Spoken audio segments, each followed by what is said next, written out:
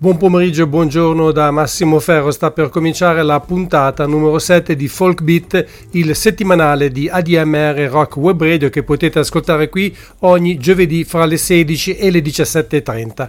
Anche oggi, come prerogativa di questa trasmissione, ci sarà con noi al telefono un ospite per parlarci del suo ultimo disco. In questo caso, come già vi ho anticipato 7 giorni fa, sono riuscito ad avere Enzo Conti, il leader, il fondatore, uno dei due fondatori rimasti ancora nel gruppo chiamato Tre Martelli. È una formazione alessandrina in attività da oltre 40 anni che suona musica tradizionale piemontese, dell'alessandrino, del Monferrato e comunque anche di altre aree del Piemonte. Gruppo che ha pubblicato proprio in questi giorni un disco dedicato al Natale. Si intitola Concerto di Natale e quindi non c'era migliore occasione per cominciare a parlare anche di folk, di musica tradizionale e popolare italiana in questa trasmissione, se non proprio con questo disco e con un ospite come Enzo, che sarà con noi come sempre intorno alle 16.30. E come sempre nella prima mezz'ora di trasmissione vi proporrò alcuni brani, alcuni estratti da questo album, che non contiene però soltanto brani relativi alla festività del Natale, ma più in generale del periodo di Natale, tanto è vero che il sottotitolo dell'album è Musiche e canti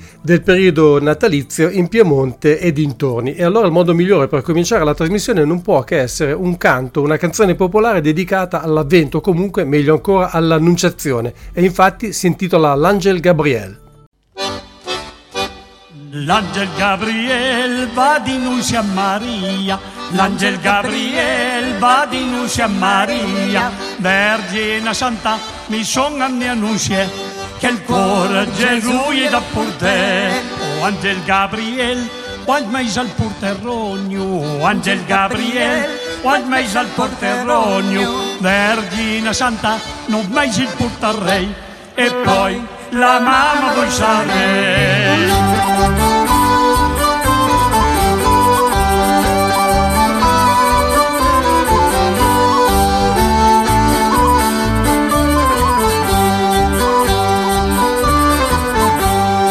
Angel Gabriel, quando andarono vello, Angel Gabriel, quando andarono vello, Vergine Santa, alla punta d'inverno, appena stati da due.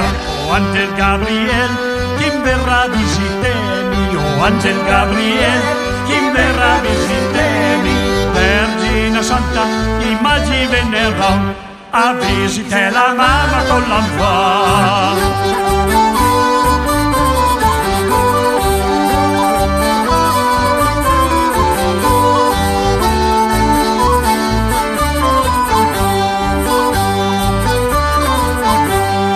Angel Gabriel, quanti saranno in porta, oh Angel Gabriel, quanti saranno in porta, Vergine Santa, 40 di sarei, e poi a messa voi andrei. Oh Angel Gabriel, chi verrà di la messa, oh Angel Gabriel, chi verrà di la messa, Vergine Santa, San Pedro la dirà, San Juan Battista la servirà.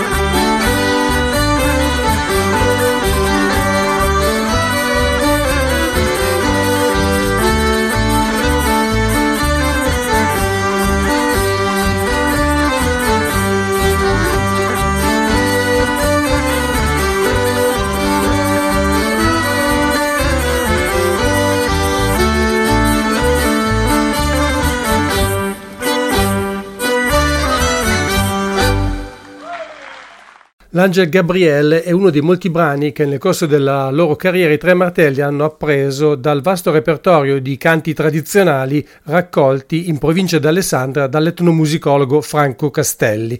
Molti di questi canti a suo tempo, vi parlo di anni 70, ma non mi sembra però quello che abbiamo appena ascoltato, furono anche inclusi in un album pubblicato dalla gloriosa etichetta Albatros che si chiamava Canti Popolari del Piemonte volume 3, Alessandria e il suo territorio. Naturalmente, come tutto il catalogo della Albatros, è ormai assolutamente introvabile. Il prossimo brano invece, Chita Filieres Vost Fus, è stato recuperato a Pontechianale ed è un canto rappresentazione che, come dicono le note di copertina, si svolgeva nella parrocchia di questa località in provincia di Cuneo per la messa di mezzanotte. Chita filiere vostre fus e faceva che le refus ne m'escutare mentre a parlare d'uno buono, un bello, d'uno viergio più cielo. O Dio che avevo inteso, lo Messio è svelo vengu, nus l'attendiu dai sego ai non va, la pur io benesse, ai comenzo a seiese, anemus in Betlem, nus trubarem certamente, dis un casal abierto senso mal, lu sai ladai degli angel, lu caspare se strange, da pa che lo culogno alai, un'altra sero filare mai, e anemus pur tenca i cadere, Ana che lo paolo maire, ya che il senso paire.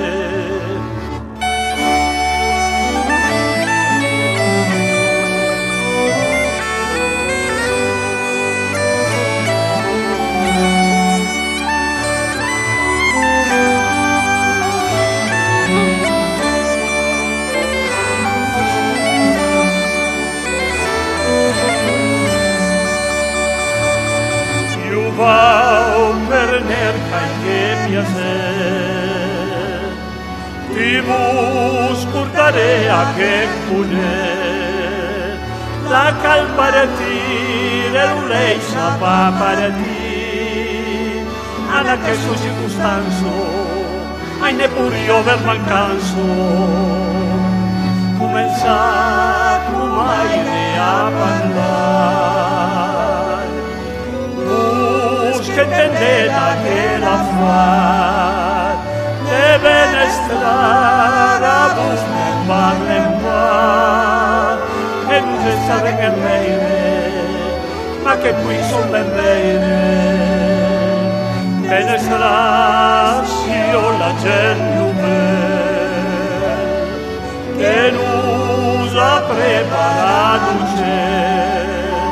da quel fantet che nestor polide la graciolo del mondo e sicuro del mondo.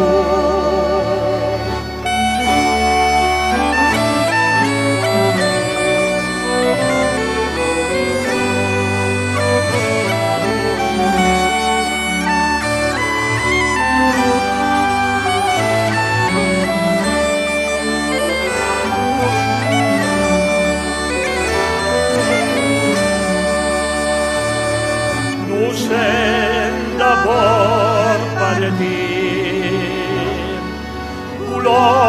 l'angelusa qua benedì e le lunate di lo parreta lo savoglio fa credere sempre un dove io bene addio sia lo senane e fate che ti danno me su bene bus un'altra giure te noi e fate la grazia e veire vostro fascio.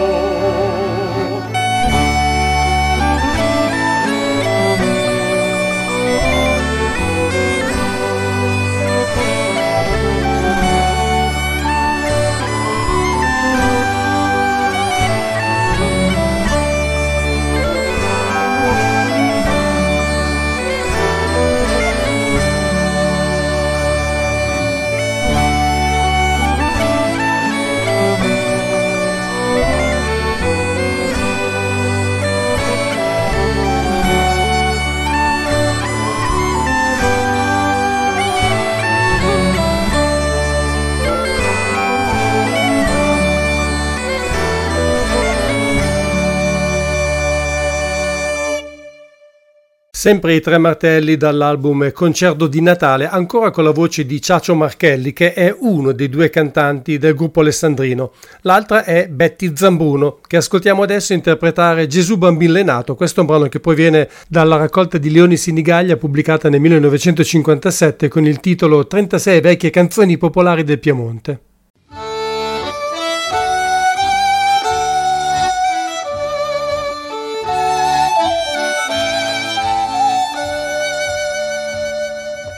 Gesù bambino è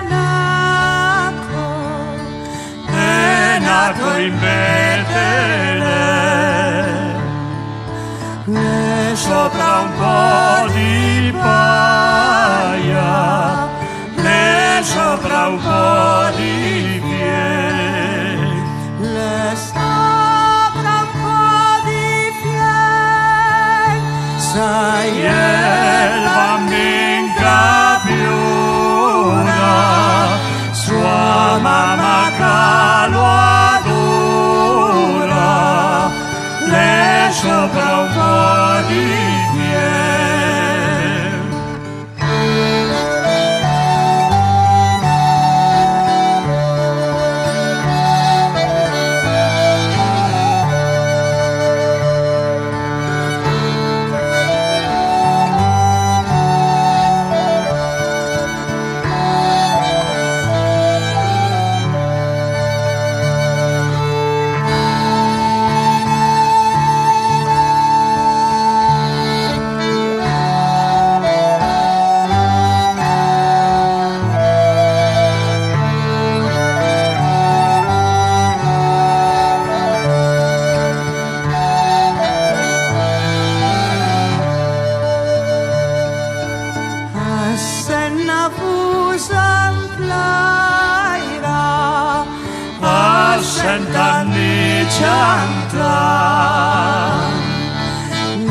San Giuseppe sopare, lo pianti sopra, sei canta la canzone, la retta, sai tu già la barbetta, base mi sei.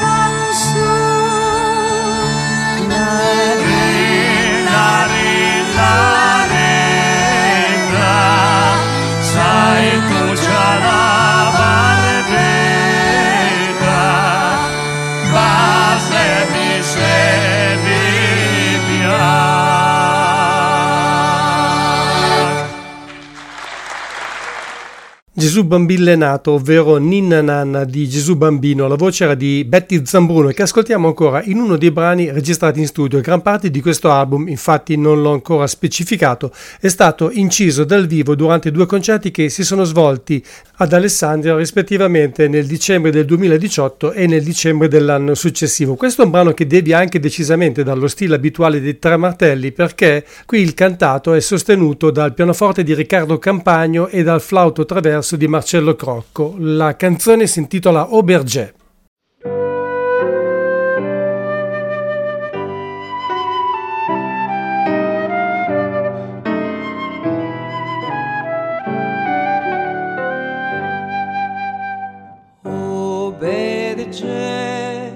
Aubergé, una buona nuova mi veuille pour te. Aubergé,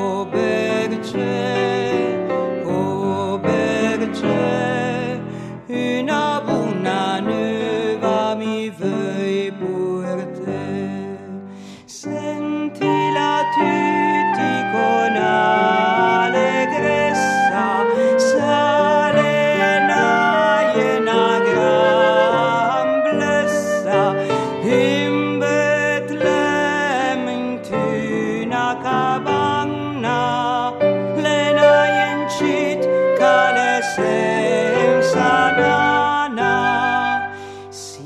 feisim poc vedu custi bum berge, custi bum pastor, ca purtavu pesse fasse, ca purtavu tume grasse, o che bum berge, o che bum pastor.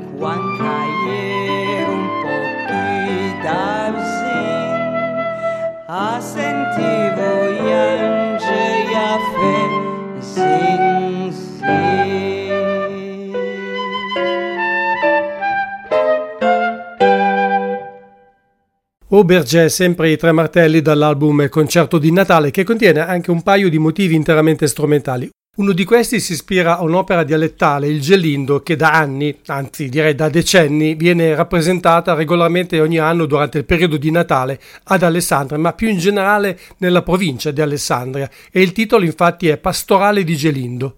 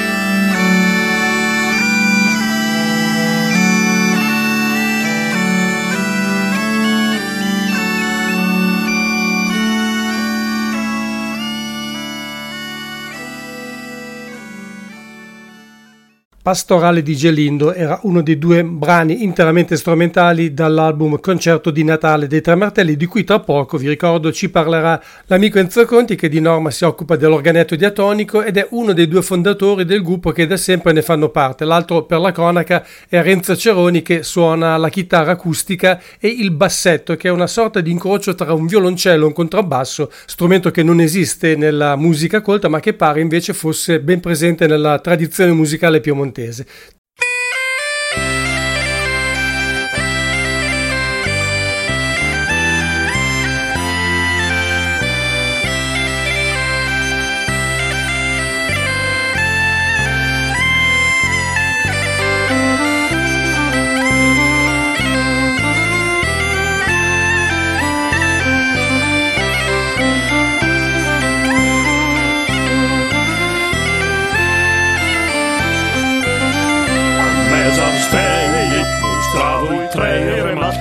Stantavo il voio sderbat, a mezzanotte arrivava un sato testa, la stella del bambino in guacra resta, forse in sa stradula spianca che andava, portava un paradischi cui arrivava, la lunga in sol chissà quanto era, magari tai consigli piega c'era.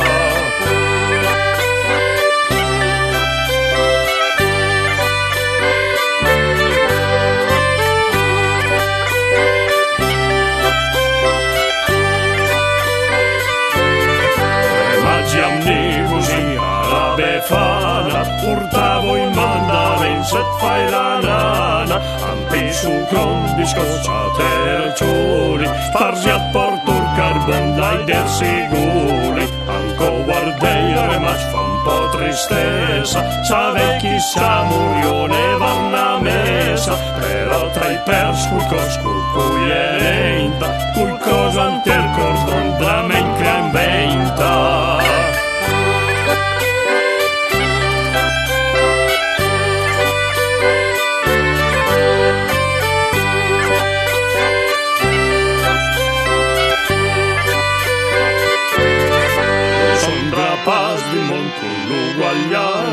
Rispedder patta o mistei le panza, tu paghi dre ma su ne rapiva, la pianta crafar stei lire in uliva.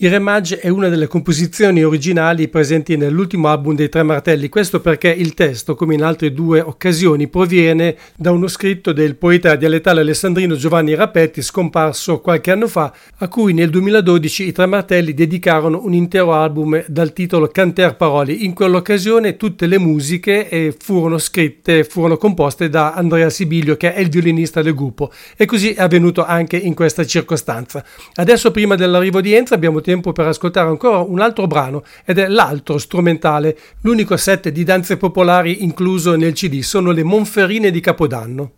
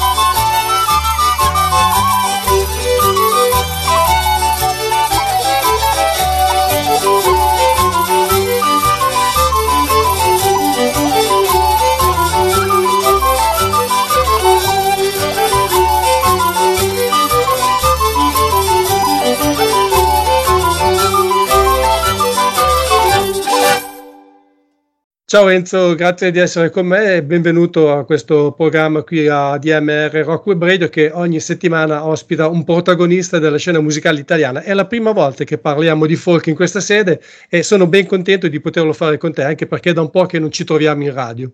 Effettivamente, ciao Massimo, innanzitutto, dopo dei trascorsi in radio insieme, radiofonici, è un po' che veramente in radio non ci troviamo, tra l'altro. Sì, e sei venuto a trovarmi un po' di tempo fa in occasione dell'uscita di un vostro disco, adesso c'è questo nuovo lavoro che esce proprio in concomitanza con la festività. Io non mi aspettavo che però questo concerto di Natale, dato che vi ho visto spesso impegnati in sede di registrazione, in studio di registrazione, non pensavo fosse un album in gran parte però registrato dal vivo. Dunque, allora ti spiego com'è andata un po' la storia di questo disco, che è stato un po' travagliato effettivamente. Tra l'altro l'ultima volta che ci siamo sentiti era nel 2017, appunto quando presentammo il CD 40 Gir, che era dedicato ai nostri 40 anni. Quando poi dopo l'anno successivo, nel 2018, abbiamo cominciato a registrare i concerti diciamo che facevamo natalizi, con l'idea poi di fare un CD live del concerto di Natale. Abbiamo registrato nel 2018, abbiamo registrato nel 2019 e poi c'è stato la pandemia, il lockdown che ha bloccato tutto. Non avevamo, come dire, un numero di brani sufficienti per poter avere un disco intero dedicato al Natale, e diciamo che in qualche modo la pandemia ci ha fornito la possibilità, non potendo suonare dal vivo, di come dire, raccogliere, arrangiare e registrare in studio quando si poteva, nei ritagli di tempo. A volte dovevamo tornare a casa prima, diciamo, non so, entro le 10, ti ricordi quando c'era il lockdown, che cioè è stato un po' molto travagliato, però avevamo avuto un anno di tempo per fare questa cosa, per cui praticamente un po' spizzichi e bocconi abbiamo integrato la parte live registrata durante i 2 anni precedenti con dei brani in studio molto particolari, nel senso che dal vivo alcuni non sarebbero nemmeno stati potuti essere suonati, tipo quelli con l'organo a canne, c'erano un paio registrati in una chiesa, altri con un pianoforte a coda, insomma ci sono stati diverse cose, e altri comunque studiati, arrangiati e lavorati durante appunto il periodo del lockdown, e quindi questo disco è un disco sì molto dal vivo, sicuramente credo al 60-70%, ma anche con delle cose in studio, secondo me quelle più particolari, se vuoi, cioè quelle un po' più diverse dalle altre, ecco, diciamo così. Senti, il concerto di Natale che voi tenete ormai da tanti anni è diventato una tradizione per la nostra città. Io ricordo che però in un'occasione voi avete anche suonato, anche perché ho concorso proprio al materiale che avete eseguito in quell'occasione, brani provenienti da altre tradizioni che non fossero quella del Piemonte o dell'Italia settentrionale, ma comunque nei concerti di Natale in genere voi avete suonato anche altri brani del vostro repertorio, non solo quelli di Natale. E infatti è per quello che dal vivo, nei concerti dal vivo, non avevamo come dire, un materiale sufficiente per fare un disco invece collegabile alle tradizioni solo, diciamo, piemontesi dintorni, come dice il sottotitolo, perché immettevamo anche nei concerti natalizi dei brani non piemontesi, magari appunto di altre, addirittura anglosassoni, se ti ricordi, qualche anno fa, francesi, spagnoli, no, più che spagnoli, diciamo sudamericani, e in quanto Ciaccio sai che canta benissimo in spagnolo, essendo nato in Argentina da genitori piemontesi, ma era nato in Argentina, quindi lui è un buon spagnolo. Però quando noi, nel momento in cui abbiamo deciso di fare il CD, abbiamo pensato che il CD, come tre martelli, nel senso, era giusto che fosse un CD come noi abbiamo sempre fatto, legato alle tradizioni del Piemonte, o comunque delle zone limitrofe al Piemonte al massimo. Infatti ci siamo spinti forse per la prima volta nei nostri CD a fare anche delle cose un po' più legate al franco-provenzale, al provenzale, provenzale, al francese, anche se è raccolto in Val d'Aosta, quindi cioè, cose che di solito noi non facciamo, ecco, insomma, noi rimanevamo sempre in un ambito del Piemonte ristretto, anzi del Piemonte Monferrato, Langhe, Canavese, Alessandrino, mentre qui ci siamo un po' proprio spinti un po' in tutte le parti del Piemonte, comprese appunto anche qualche zona limitrofa al Piemonte. L'Occitania, per esempio, ho visto. Sì, anche la Savoia, anche appunto la Val d'Aosta. Sì, tra l'altro, scusa se ti interrompo, ma sappiamo perfettamente che la tradizione di canti di Natale, quelle che nei paesi anglosassoni chiamano carols o carole, qui nel nord Italia non è molto diffusa, non c'è tantissimo materiale, quindi deve essere stata anche una ricerca piuttosto complicata in questi anni. Esattamente. Devo dire che infatti per poter fare un disco tutto come volevamo fare, legato al nord-ovest italiano, ma soprattutto al Piemonte e dintorni, abbiamo dovuto abbastanza sudare, ma soprattutto poi questo però ci ha permesso di trovare delle cose, veramente delle chicche, secondo me, ormai dimenticate totalmente. Tra l'altro abbiamo ricostruito un canto di Questua che era assolutamente dimenticato grazie a libri, a ultime testimonianze, che è la Streina, cioè il canto della strenna, che ricorda un po' in qualche modo il cantar le uova, il canteieuve o il benvenamage, eccetera eccetera, ma veniva fatto proprio durante il periodo o di Capodanno dell'Epifania, soprattutto nelle Langhe, dove c'era questo canto di questo, anche quello per raccogliere appunto cose da mangiare, dolci, c'era soprattutto dei dolci particolari, ma è un canto che è sparito molto prima degli altri. Già il benvenamage era sparito tra le due guerre, che la strenna ancora prima, cioè veramente era andato nel dimenticatoio, e noi l'abbiamo ricostruita, come abbiamo ricostruito per esempio un nouvé di Ponte Chianale, il nouvé di Cianal. Nouvé è l'equivalente occitano coi Noël, praticamente i Noël provenzali, che nell'arco alpino comunque si sono mantenuti abbastanza. Ma questo in particolare, Chita filière vostre fuse, era riportato solo in maniera letteraria, cioè solo le parole, da Giuseppe Ferraro nel libro che aveva edito nel metà del 1800, il quale a sua volta, il Ferraro, aveva avuto il testo da una persona, un bibliotecario mi sembra di Ponte Chianale, che gli aveva mandato questo testo di questo canto che veniva fatto durante la mezzanotte della messa di mezzanotte di Natale, quasi come rappresentazione teatrale, ma non esisteva assolutamente la musica. Quindi abbiamo usato in questo caso il testo e Andrea Sibilio ha fatto la musica, e ci siamo dovuti addirittura consultare con un esperto, un ricercatore della cultura occitana, che è Giampiero Boschero, per poter interpretare e cercare di pronunciare al meglio questo testo di questo occitano anche arcaico, se vuoi, abbastanza antico.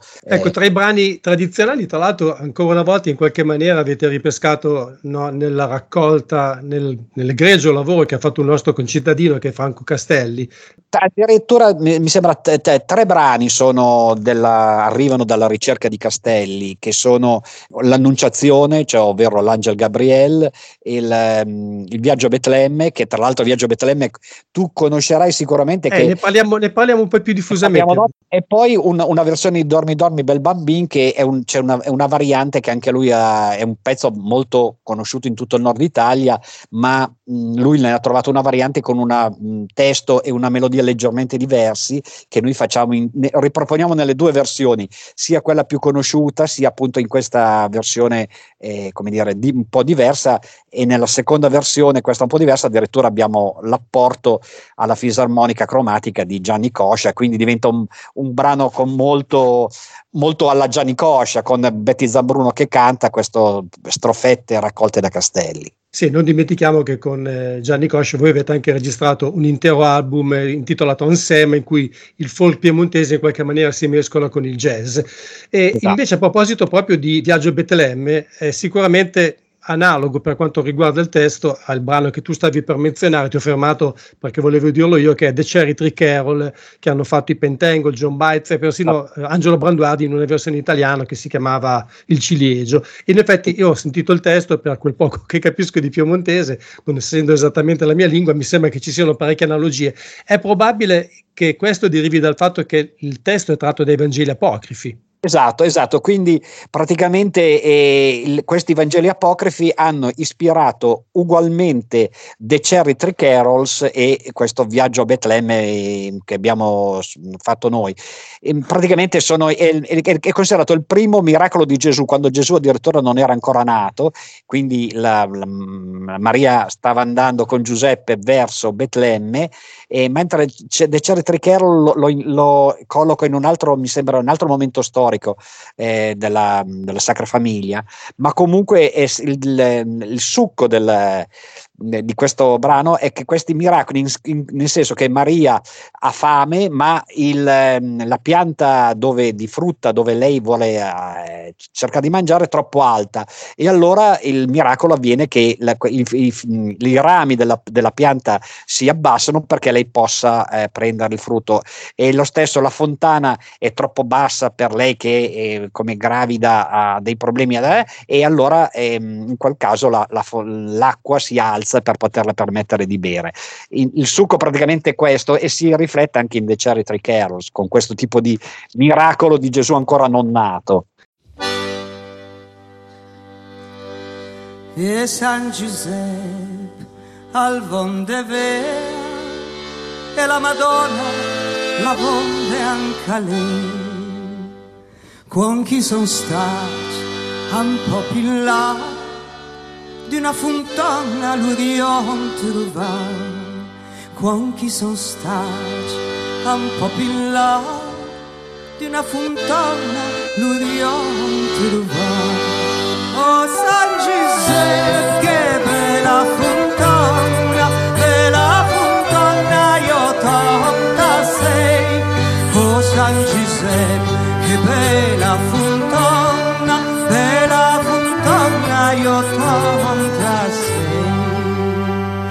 Oh baby, pura Vergine Maria, oh baby, pura finché vorrei. Oh baby, pura Vergine Maria, chi è la grazia verginità. E la Madonna sa sbasava, e la fontana s'alzava, e la Madonna sbasava, e la fontana s'alzava.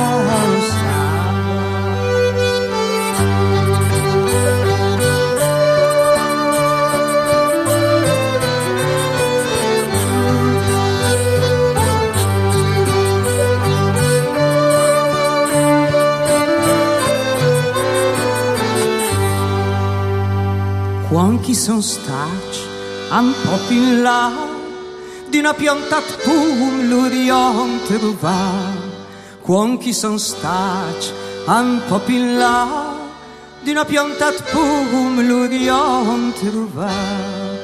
Oh San Giuseppe, che belli pumi, io tanta fa. Oh San Giuseppe, che belli pumi, io tanta fa. Oh beni pura Vergine Maria, oh beni pura finché vorrei. Oh beni pura Vergine Maria, in lei la grazia verginità. E la Madonna s'alzava, e la pianta spuma s'alzava, e la Madonna s'alzava, e la pianta spuma s'alzava.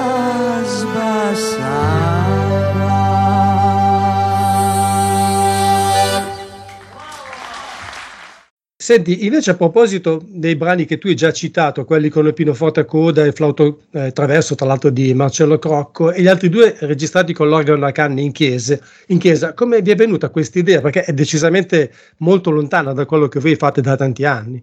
Beh, sai, facendo un disco natalizio, in qualche modo l'idea di infilarci dentro anche un simbolo strumentale come dire, tipico della religiosità, e che è l'organo a canne, che viene subito in mente come strumento se lo pensi a qualcosa che è legato alle musiche, diciamo, sacre. Però abbiamo fatto un accostamento particolare, perché per esempio abbiamo usato l'organo da canne in una poesia con una poesia di Giovanni Rappetti che è molto, è molto distante dalla retorica solita che si può trovare nei testi natalizi tradizionali, perché come al solito la lirica di Giovanni Rappetti è sempre molto, molto tosta.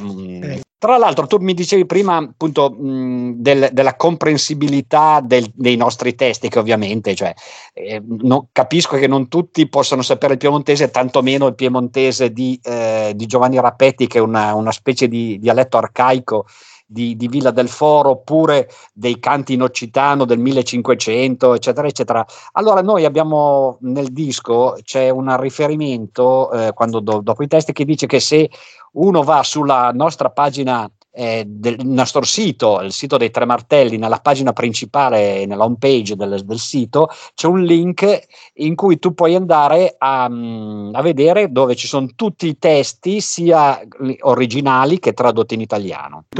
Per un'occasione di spazi proprio. Certo, certamente. E tu sai che tra l'altro qui da noi no, ma in Bretagna per esempio c'è una grandissima tradizione di musica popolare, tradizionale, eseguita per l'organo a canne e la bombarda. La bombarda, che tra l'altro sono pezzi in genere bellissimi, che a me veramente hanno sempre dato i brividi, sono molto molto belli di solito questi. Infatti in qualche modo non è che volessimo replicare o ispirarci a quello, ma comunque un'occhiatina all'idea appunto organo e cornamusa, come tu sentirai appunto in un pezzo in particolare, l'abbiamo tratto un po' dall'idea di organo e bombarda. Infatti è la pastorale di Gelindo, in cui mi chiede, e credo che sia quella, perché c'è la piva, e poi sentivo infatti in sottofondo uno strumento che fa le note basse, ma non riuscivo a capire cos'era. Ho pensato fosse un organo, ho intuito giustamente? No, ti devo correggere, nel senso che nella pastorale di Gelindo in realtà lo strumento che fa le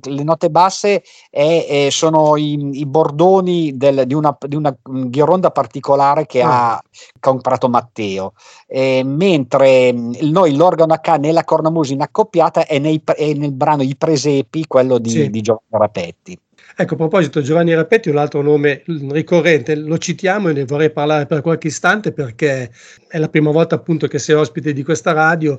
È un poeta dialettale dell'Alessandrino, anche molto conosciuto, a cui voi vi siete ispirati anche in passato, perché avete inciso un intero album con le sue poesie rielaborate, o meglio musicate per l'occasione dal vostro violinista, che è Andrea Sibilio.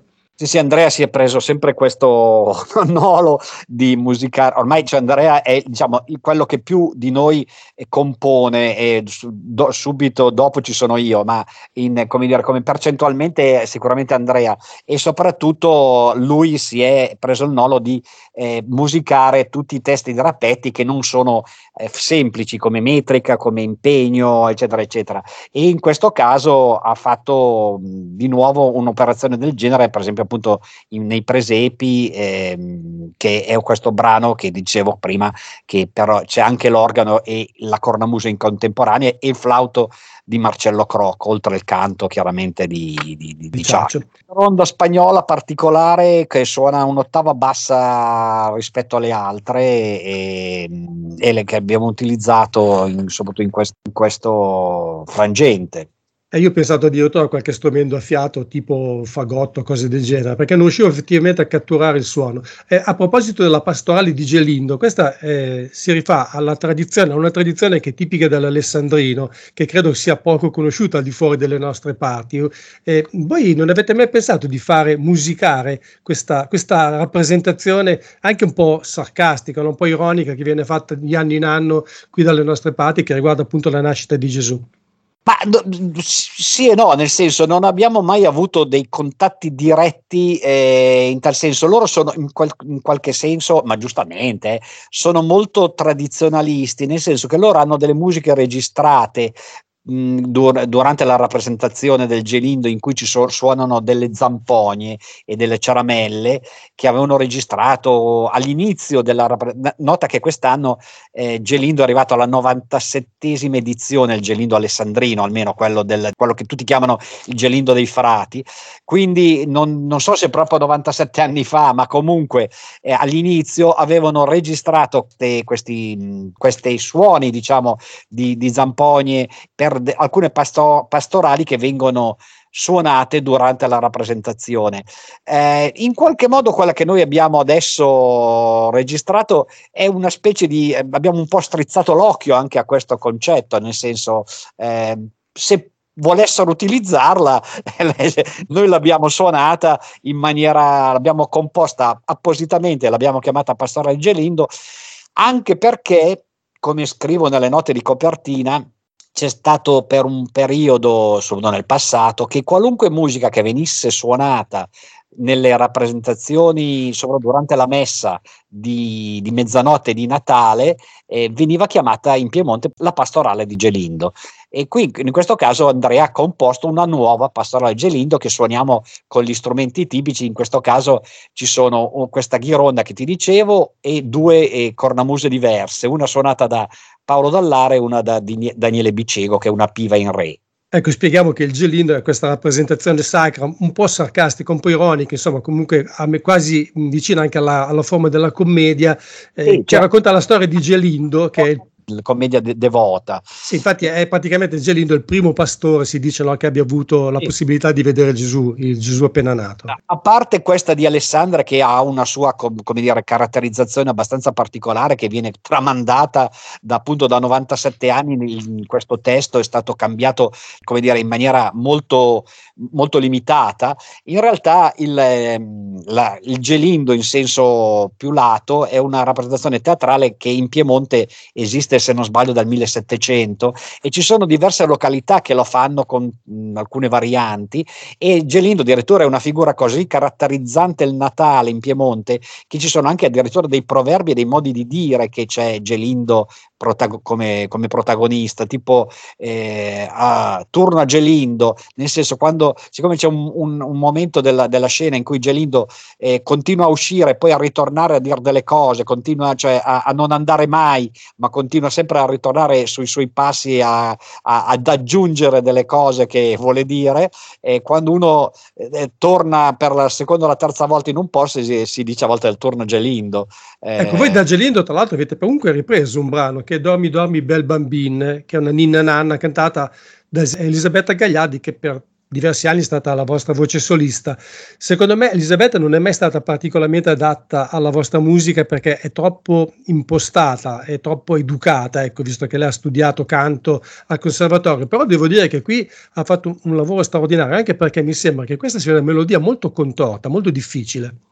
Ma sicuramente necessita di una espressività particolare, perché come potete sentire, tra l'altro lei ha replicato questa cosa domenica scorsa al nostro concerto di Natale qui in Alessandria, quando abbiamo presentato ufficialmente, diciamo, il CD, e lei ha rifatto questo pezzo che nel disco c'è dal vivo da un concerto del 2018, e devo dire che proprio lei si deve, in questo caso uno deve proprio immedesimarsi nel personaggio di Maria nella capanna da sola che canta questo canto, che è addirittura un canto che è riportato in alcuni scritti ed è conosciuto un po' in tutto il nord Italia ed è sempre estremamente legato alla rappresentazione del Gelindo, almeno qui in Alessandria. È proprio lo stesso canto che cantano appunto registrato da non so chi, tra l'altro, e quando sia mai stato registrato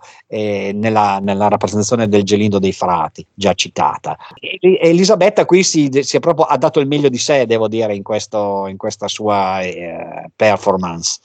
Senti, dicevi di alcuni brani scritti da Andrea per questo disco, in particolare le musiche che sono state utilizzate per le poesie di Giovanni Rapetti, però anche tu hai firmato alcune cose in questo disco, fra cui lo strumentale, la bourrée che segue la streina, che tu hai voluto usarlo in un certo modo per rievocare un episodio diventato piuttosto conosciuto in questi ultimi anni relativo alla Prima Guerra Mondiale. È uscito un film che io pronuncio sempre in maniera, il mio francese non è dei migliori, Joyeux Noël credo che si dica, che è un film che è molto bello, secondo me molto struggente, che racconta un po' proprio questo avvenimento storico che è avvenuto. Il film è un film, quindi si lascia un po' anche andare a delle variazioni rispetto chiaramente a qualche invenzione sicuramente, però racconta di questo fatto storico che all'inizio della Prima Guerra Mondiale,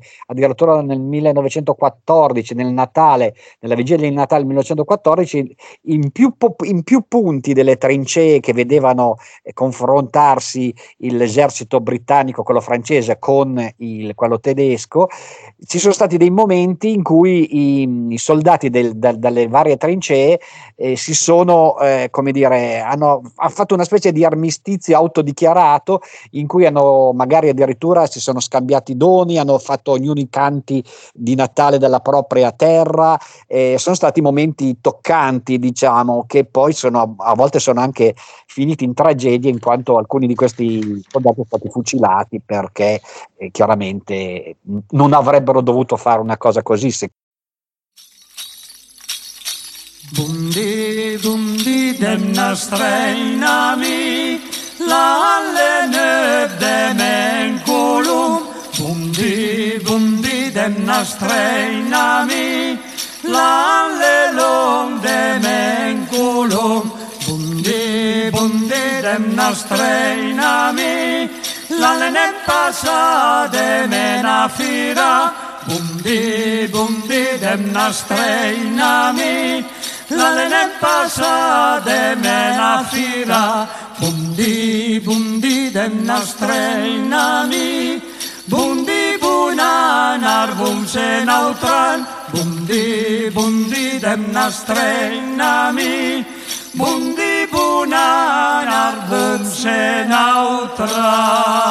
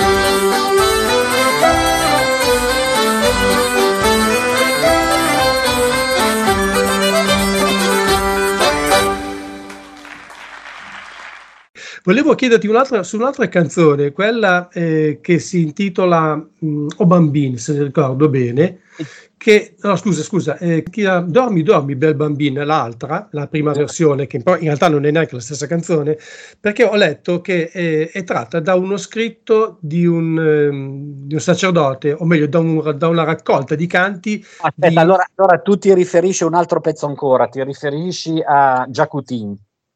No, mi riferisco a quel brano di Dormi, dormi, bel bambino, che dovrebbe essere tratto almeno io ho letto così sulle note di copertina, dovrebbe essere tratto da una raccolta di Giambattista Michi, del XVII secolo. Sì. Allora, quello che è quello che canta la Elisabetta, cioè è il Dormi, dormi, bel bambino più famoso, diciamo, quello che è conosciuto in tutto il nord Italia, ed è quello appunto di cui parlavamo prima, che canta Elisabetta. Infatti, invece questo è cantato da Betty Zambruno. Mentre quello cantato da Betty Zambruno è praticamente una variante molto alessandrina, anche se comunque in italiano, che ha raccolto Franco Castelli nei dintorni di Alessandria, e che qui noi facciamo, come dire, per renderla ancora più diversa. La Betty Zambruno già è abbastanza diverso il testo, è in parte anche la melodia, viene accompagnata da Gianni Coscia con un cipiglio direi molto meno folk dell'altra versione, invece con la voce solista di Elisabetta. Tra l'altro forse noi parliamo Elisabetta, Betty, e creiamo qualche confusione all'ascoltatore, perché una si chiama Elisabetta Gagliardi e l'altra è Betty Zambruno e hanno questa cosa di avere il nome praticamente simile, uno sembra il diminutivo dell'altro, ma sono due persone diverse, che per un po' di tempo tra l'altro hanno cantato insieme nei Tre Martelli anche. Certo, per un po' di tempo, qualche annetto, siamo andati per noi ormai, quando si parla di 3-4 anni, per noi sembra poco, perché dopo 43-44 anni di esistenza, il prossimo anno facciamo i 45 anni, tra l'altro, sì. Questo, diciamo, un'escursione di 2 o 3 anni sembra breve, ma in realtà magari per certi gruppi si nascono e si sciolgono in 2 o 3 anni. Senti, ci sono alcuni brani provenienti da manoscritti che appunto risalgono addirittura al XV-XVI secolo. È possibile che alcuni di questi brani abbiano un'origine colta? È possibile, sì, nel senso, sai, quando prima ti cercavo di correggere sulla storia della cosa della raccolta del prete, perché mi confonde, cioè io pensavo tu intendessi parlare di Jacutin, che è stato raccolto da un prete anche lì nella zona della Valle Stura. No, scusa, adesso mi sto confondendo io. Senti Compare Andreo, che è stato raccolto da Monsignor Riberi, che era questo sacerdote che ha raccolto a Sambuco in Valle Stura questi manoscritti con questi Noel natalizi, tra cui questo Senti Compare Andreo. Il discorso che è questo, che effettivamente nel 1500, nel 1600, cioè quando si sono come dire, la linea che demarcava la musica popolare da quella colta era sottilissima, per cui si può anche pensare che questi canti fossero addirittura scritti da qualcuno, da qualche maestro di musica, e del resto erano scritti, perlomeno in questo caso in Sedi Compare Andreo ci sono le parole, mentre nel già citato più volte Jacutin, che è stato raccolto da Franco Rengo nella zona di Pinerolo, ma che sembra che derivi anche qui da manoscritti raccolti in Savoia nel 1555, anche lì probabilmente esisteva la musica, mentre in Sedi Compare Andreo solo il testo, ma come dire, sono dei Noel anche quelli. Può darsi che potessero essere anche come dire, attribuibili a musicisti colti, ma non si sa, sono comunque di anonimo. Ho visto che nell'elenco degli strumenti che avete suonati ci sono anche 2 strumenti che tu non usavi dai tempi di Trata Birata, che è la vostra prima cassetta, che è dell'80 o qualcosa, non ricordo neanche più la data. La prima del 78 mi sembra. Infatti, ecco, il dulcimer e l'autorp. Io mi sono sorpreso, perché so che tu non ami molto usare strumenti che poco hanno a che vedere con la musica popolare piemontese. No, mi sembra che bisogna accordare.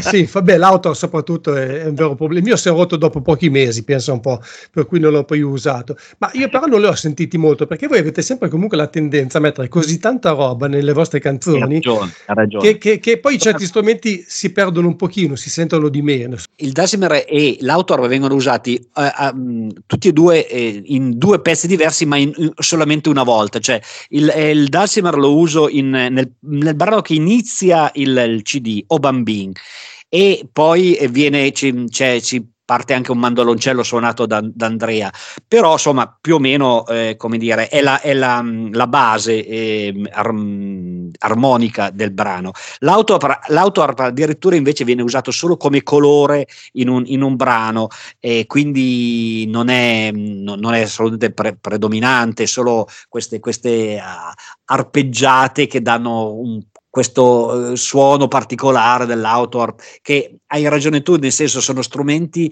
che, se stiamo a vedere, con la musica popolare piemontese c'entrano poco o niente, se non vogliamo proprio trovarci un'origine, come del resto tutti questi tipi di salteri eccetera eccetera, nella musica antica di tutta Europa. Poi sono stati importati dagli emigranti europei in America, dove lì si sono, come dire, radicati maggiormente nella musica popolare, tipo il dulcimer è diventato l'Appalachian dulcimer della zona degli Appalachi, e l'autoarp viene usato incredibilmente per fare del country o del bluegrass, in quella maniera che solo gli americani riescono tecnicamente a suonare uno strumento che era fatto per fare tutt'altra cosa. Però tra l'altro sai che io ho letto qualche anno fa su una rivista inglese, a parte che l'autoarp è strettamente imparentato allo zither austriaco, quindi uno strumento alpino. C'è il termine autoarp in austriaco, è l'accord zither. Esatto, ma ho letto che qualche anno fa su una rivista che era stato scoperto, non mi ricordo né dove né come né quando di preciso, che esisteva qualcosa di simile nelle Alpi italiane addirittura, penso probabilmente dalle parti più della Lombardia, e che si chiamava Giansco, ma non si sapeva cosa fosse. Probabilmente Giansco era il nome della ditta che lo fabbricava, quindi comunque in qualche maniera è uno strumento che può essere utilizzato anche nella musica italiana. Ho letto una cosa del genere anch'io, sì, che e poi noi, sai, gli scambi anche soprattutto sulle Alpi, tra al di qua e al di là delle Alpi, nell'emigrazione ci sono sempre stati, e quindi è facile che qualche strumento, come dire, più tipico della zona magari austriaca o tirolese sia arrivato al di qua delle Alpi o viceversa. E poi, se vai ancora indietro nel tempo, di salteri di varia guisa, di varia forma, di vario utilizzo, come dire, erano abbastanza comuni nella musica antica. Certo. Quindi, sai, anche lì dove finisce dov'è che inizia la musica popolare, dove finisce la musica colta antica in certi secoli, è un po' dura anche nello scambio degli strumenti. Pensa anche solo a tutta la storia della ghironda, cioè voglio dire. Certo. Tra l'altro, ecco, a proposito sempre di strumenti, un altro strumento che avete usato è l'armonium. Io so che tu in casa hai un bellissimo armonium, non so se è quello, ma penso di no. Mi pare che già nel disco precedente aveste usato brevemente un armonium indiano, giusto? Sì, io in realtà ho un armonium a pedali, di un armonium che a volte usiamo, quello un po' più da chiesa, piccolino, ma purtroppo l'abbiamo potuto usare pochissime volte perché non riusciamo più a recuperare il mantice, sfiata in maniera pazzesca. Allora avevamo comprato tempo fa un armonium indiano, che è un po' l'equivalente, l'abbiamo preso non tanto perché avevamo delle velleità di suoni, come dire, esotici, ma in quanto l'armonium indiano non è altro che una specie di cosa molto simile a degli armonium portatili che venivano utilizzati nelle chiese di montagna qui anche da noi in Piemonte, di cui noi avevamo trovato anche alcuni esemplari ormai scassati, inutilizzabili, ma che, come dire, documentavano che anche qui da noi c'era questo tipo di strumento che veniva portato da quello che lo suonava magari da una chiesa all'altra, ma siccome era abbastanza piccolo poteva permetterselo di portarselo in giro, anche magari scarpinando a piedi per arrivare a qualche chiesetta su per i monti. Probabilmente è un po' anche la storia di quello indiano, perché sicuramente l'hanno importato gli inglesi in questo tipo di strumento in India, solo che poi lì si è diventato uno strumento molto molto utilizzato utilizzato dalla musica indiana. Sì, tra l'altro in Gran Bretagna si usava nel folk e credo che anche in Italia poi alla fine, come dici tu, probabilmente è uno strumento che in qualche maniera con la musica popolare è entrato. Tra l'altro io trovo che sia uno strumento bellissimo perché sostituisce perfettamente la fisarmonica, l'organetto per accompagnare, anzi credo che funzioni anche meglio sotto certi aspetti. Beh, diciamo che l'armonium, che soprattutto quelli stabili, cioè quelli fissi, certo. che sembrano degli organi per intenderci, e manovri il mantice viene come dire fatto funzionare con i pedali, cioè con i piedi che muovono, e quindi tu hai due mani su una tastiera che puoi fare quello che vuoi, chiaramente, quindi puoi anche fare della musica. Io ho visto, come dire, foto eccetera eccetera di questa cosa, utilizzato anche in casa con ensemble di violini, di strumenti a corde eccetera eccetera, che ti permette di fare molte cose. Quello indiano è un pochino più limitato perché tu devi con una mano fare muovere il mantice e quindi puoi praticamente usarlo con una mano sola, a meno che non ce ne sia uno che muove il mantice per te, ma comunque la tastiera è talmente corta che avere anche due mani a disposizione più di tanto direbbe nemmeno. Certo.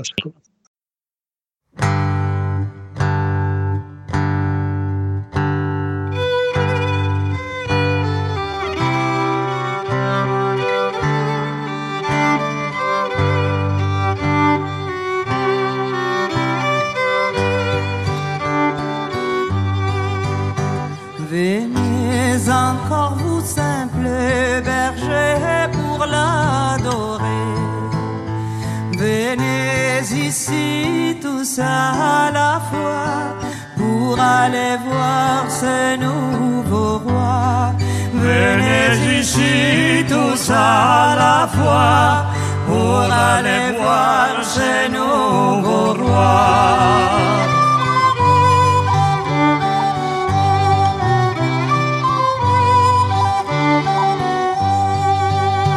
Que ferons-nous de nos troupeaux et de nos agneaux si nous les quittons tous à la fois pour aller voir ce nouveau roi? Si nous les quittons tous à la fois pour aller voir ce nouveau roi.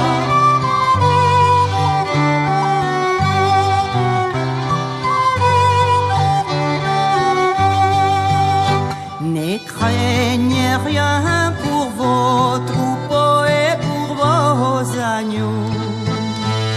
Celui qui est né pour vous, il sera berger pour tous. Celui qui est né pour vous, il sera berger pour tous.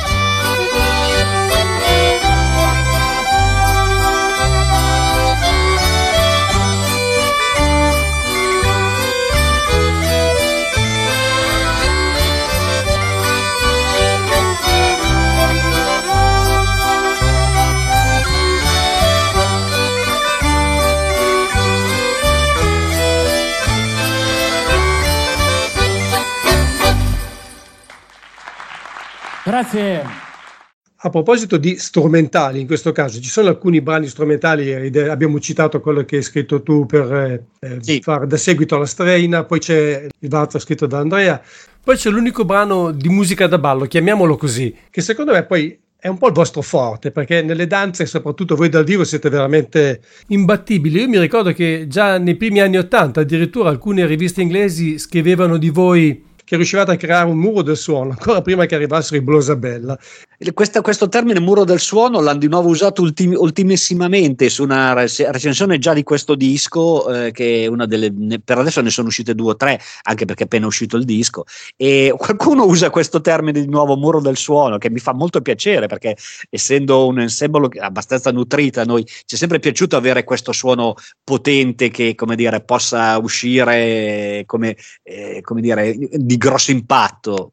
Certo, dal vivo soprattutto si sente molto di più, e le Monfrini di Capodanno, dicevo, sono in pratica l'unico vero motivo strumentale di tutta la raccolta. È vero, sì, nel senso proprio sono 2 Monferrine che abbiamo raccolto da dei manoscritti a Ticinetto, ritrovati a Ticinetto Po, ed erano sempre proprio annotate che venivano suonate durante le feste di Capodanno in particolare, cioè, ma poi probabilmente venivano suonate anche in altre occasioni, e noi le abbiamo appunto inserite perché questo nostro disco vuole, anche se lo chiamiamo il disco di Natale, concerto di Natale, in realtà nel sottotitolo, se io adesso non ho più gli occhiali, ma dice musiche e canti del periodo natalizio in Piemonte e dintorni, del periodo natalizio, quindi cioè che vuole dire tutte le feste che vanno dalla vigilia di Natale all'Epifania, comprensivamente del Capodanno, di tutto quello che c'è appunto attorno, quindi momenti sia, come dire, legati alla religiosità, sia momenti profani. Sì, del resto neanche nei dischi di musica di Natale degli artisti americani e inglesi c'è quasi sempre Auld Lang Syne, che invece è un brano associato al Capodanno, quindi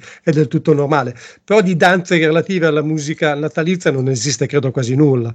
No, c'è veramente pochissimo, cioè, almeno noi abbiamo trovato solo questo riferimento al Capodanno in questo manoscritto di queste 2 Monferrine, ma chiaramente è logico pensare queste Monferrine sono Monferrine poi fondamentalmente, e quindi possono essere suonate in qualunque momento, non necessariamente solo durante il Capodanno.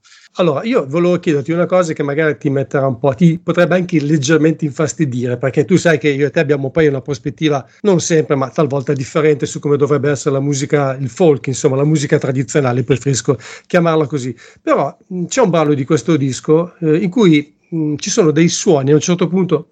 Potrei sbagliarmi in questo momento, ma mi sembra che sia la Pastorale di Gelindo, in cui sembra quasi di sentire del progressive. Ora so che tu, anzi sappiamo che tu sei cresciuto con quella musica, anche perché hai degli studi classici alle spalle, e non hai mai pensato a provare comunque a far coniugare la musica popolare piemontese e il progressive, magari senza usare poi sintetizzatori, batterie, ma però diciamo come commistione di idee.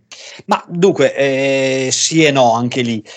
Io trovo che, siccome proprio perché ho suonato anche il progressive nella mia vita per un periodo pre-Tre Martelli abbastanza lungo per l'età che avevo, nel senso quei 4, 5, 6 anni che adesso sembrano una sciocchezza, ma ai tempi erano una quantità di anni. Io sono arrivato al folk un po', non perché non mi piacesse più il progressive, per carità, lo ascolto ancora adesso, ma perché volevo trovare una essenzialità, un rapporto più naturale, più arcaico con lo strumento, con la musica, con la semplicità. Quindi è vero che ogni tanto ci lasciamo andare a delle cose in cui magari ci sono arrangiamenti un po' più complicati, che a volte si avvicinano appunto a alcune cose, se vuoi, del progressive, a volte del jazz, a volte della classica, ma però quello che io ci tengo è sempre mantenere un fil rouge, una barra dritta dei Tre Martelli nella scelta stilistica, che rimanga molto ancorato alla tradizione. Poi ci sono queste digressioni che ogni tanto ci permettiamo, se ci pensi, non so tu se ti ricordi un pezzo già di un po' di anni fa ormai, di un disco che era War del Fridge, che addirittura aveva delle sonorità quasi di musica non dico contemporanea, ma comunque ci si spingeva già verso degli arrangiamenti armonici anche, come dire, molto lontani dal folk. Per esempio qui c'è un pezzo che è quello col pianoforte, che canta il tambruno, e si avvicina in qualche modo al jazz, per non parlare quando abbiamo fatto il disco insieme a Gianni Coscia, che c'era appunto questa figura come Gianni, di questo maestro del jazz novantenne, che è arrivato quest'anno a 90 anni, che è un caposaldo della fisarmonica jazz italiana, e che ci ha condotto per mano attraverso gli esperimenti di jazz accostati al folk. Ma nello nostro spirito, la mia idea, anche che tutti gli altri Tre Martelli hanno sempre condiviso, è quella di non andarci a cercare delle cose troppo distanti dal nostro punto di partenza, e lasciamo anche ad altri il compito. Ci sono tanti altri gruppi, secondo me molto bravi, italiani ed esteri, che hanno provato a fare esperimenti e comunque utilizzazione di strumenti, come citavi tu prima, elettrici, comunque legati alle formazioni del rock, o all'intorno dell'elettronica in certi casi. Pensa adesso agli ultimi esperimenti che faceva Berardo insieme a Madaschi. Lo lasciamo fare agli altri, fondamentalmente, nel senso, secondo me per fare una cosa così bisogna avere il gusto di farlo, cioè bisogna anche un po' sentirsela, secondo me, dentro, e uno deve sentirsela, bravo, esatto, gli deve piacere fare quello. Senti, a proposito di arrangiamenti, comunque, senza nulla togliere il tuo operato, perché senza di te i Tre Martelli sarebbero già scomparsi da decenni e non da anni, però è innegabile che la crescita del vostro gruppo sia avvenuta in maniera particolare quando Andrea ha un po' preso in mano le redini, soprattutto per quanto riguarda gli arrangiamenti. E lui è anche forse il più musicista di tutti, perché ha frequentato più a lungo il conservatorio. Sì, ma poi è uno che qualunque strumento lo prende in mano, lo suona in giro di 3 minuti, per cui è anche bene. A volte mi dimentico persino tutti gli strumenti che lui riesce a suonare. Ultimamente si era anche dedicato al saxofono, penso. Infatti, anche lì dopo poco aveva già imparato a suonarlo. Però tu mi avevi detto una volta che Andrea fa, come molti musicisti contemporanei, cioè attuali, gli arrangiamenti con il computer. Vuoi spiegare molto brevemente come succede? Perché io credo che non molti siano a conoscenza di questo fatto, che, ripeto, invece è ampiamente utilizzato in questi tempi. Anche lì ti devo rispondere sì e no, nel senso che Andrea addirittura lui usa il computer per scrivere musica, ma lui la musica addirittura se la vede in testa, non dico che sia come Beethoven che non la sentiva, ma cioè lui se la vede l'arrangiamento in testa e già scritto, cioè quindi ha questa capacità, mentre io devo mettermi al minimo al pianoforte per poter poi trascrivere in musica quello che io voglio fare, lui non ne ha bisogno, lui lo vede nella testa, poi usa il computer per, come dire, fermare questa sua creatività, ma non usa il computer per fare l'arrangiamento, se mi riesco a spiegarmi, cosa che invece sono dei programmi che ti permettono anche di fare quello, cioè lui lo butta subito giù sul computer, perché sennò poi uno a volte lo scrive a mano, ma poi lo trascrive sul computer per poi poter come dire, modificare delle cose eventualmente già, e avere già poi,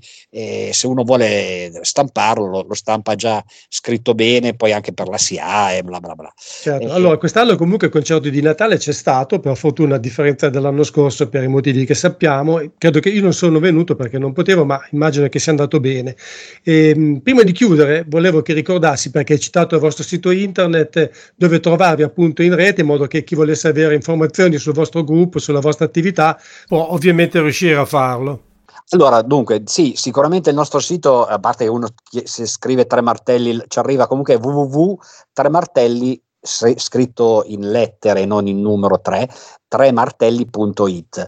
E ne approfitto per ricordare che siamo stati ieri a suonare a Radio Rai 3, che abbiamo fatto uno special proprio dedicato al nostro CD di Natale, e si può trovare anche il podcast, volendo, di questo nostro concerto, se qualcuno fosse interessato, e credo che lo metteremo sul sito anche quello, visto che parlavamo del sito. E poi che stasera suoneremo da Aosta, alla chiesa di Saint-Étienne, insieme ai Trouvervolles d'Autun, in cui presenteremo anche lì questo nostro CD concerto di Natale.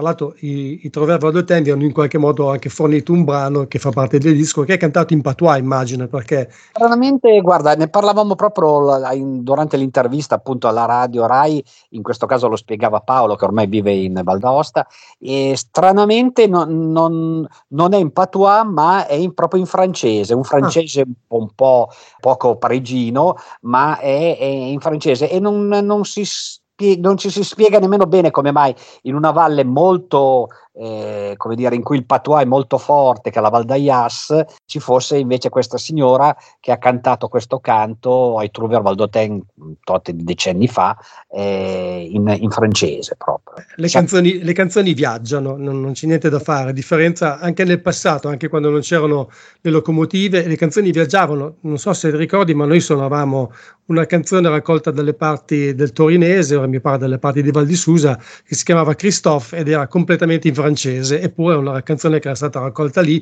e il cui testo poi ho scoperto è diffuso anche nel Quebec, anche se con una melodia diversa, ma questo proprio perché le canzoni viaggiano.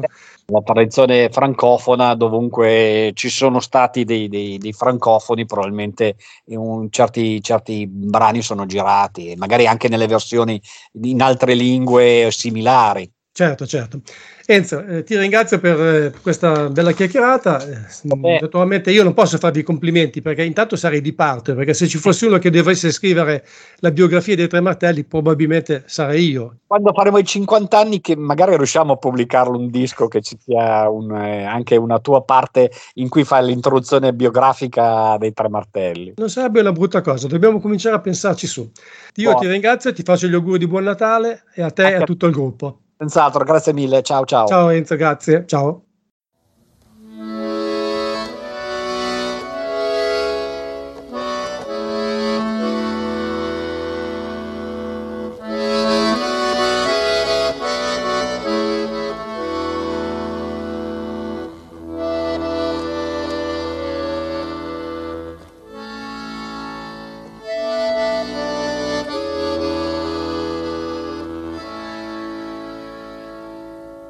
Dormi, bel bambino, re divino, dormi, fantolino. Fa la nanna, caro figlio, re del cielo, tanto bel, grazioso e giro. Chiudi lumi mio tesoro, dolce amore di quest'alma mio Signore. Fa la nanna, caro figlio, re del cielo, tanto bel, grazioso e giro.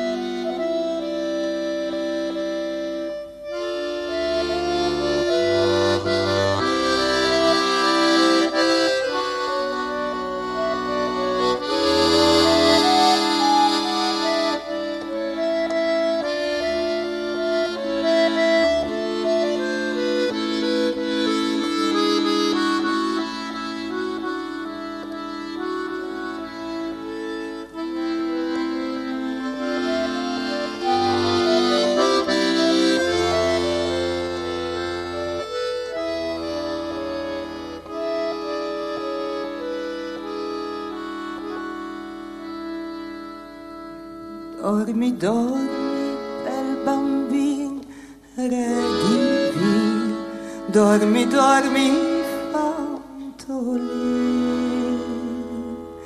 Fa la nanna, caro figlio, re del cielo, tanto bel, grazioso e giro.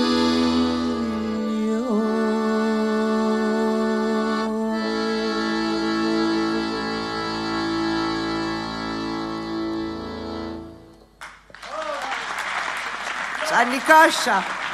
Grazie, buon Natale.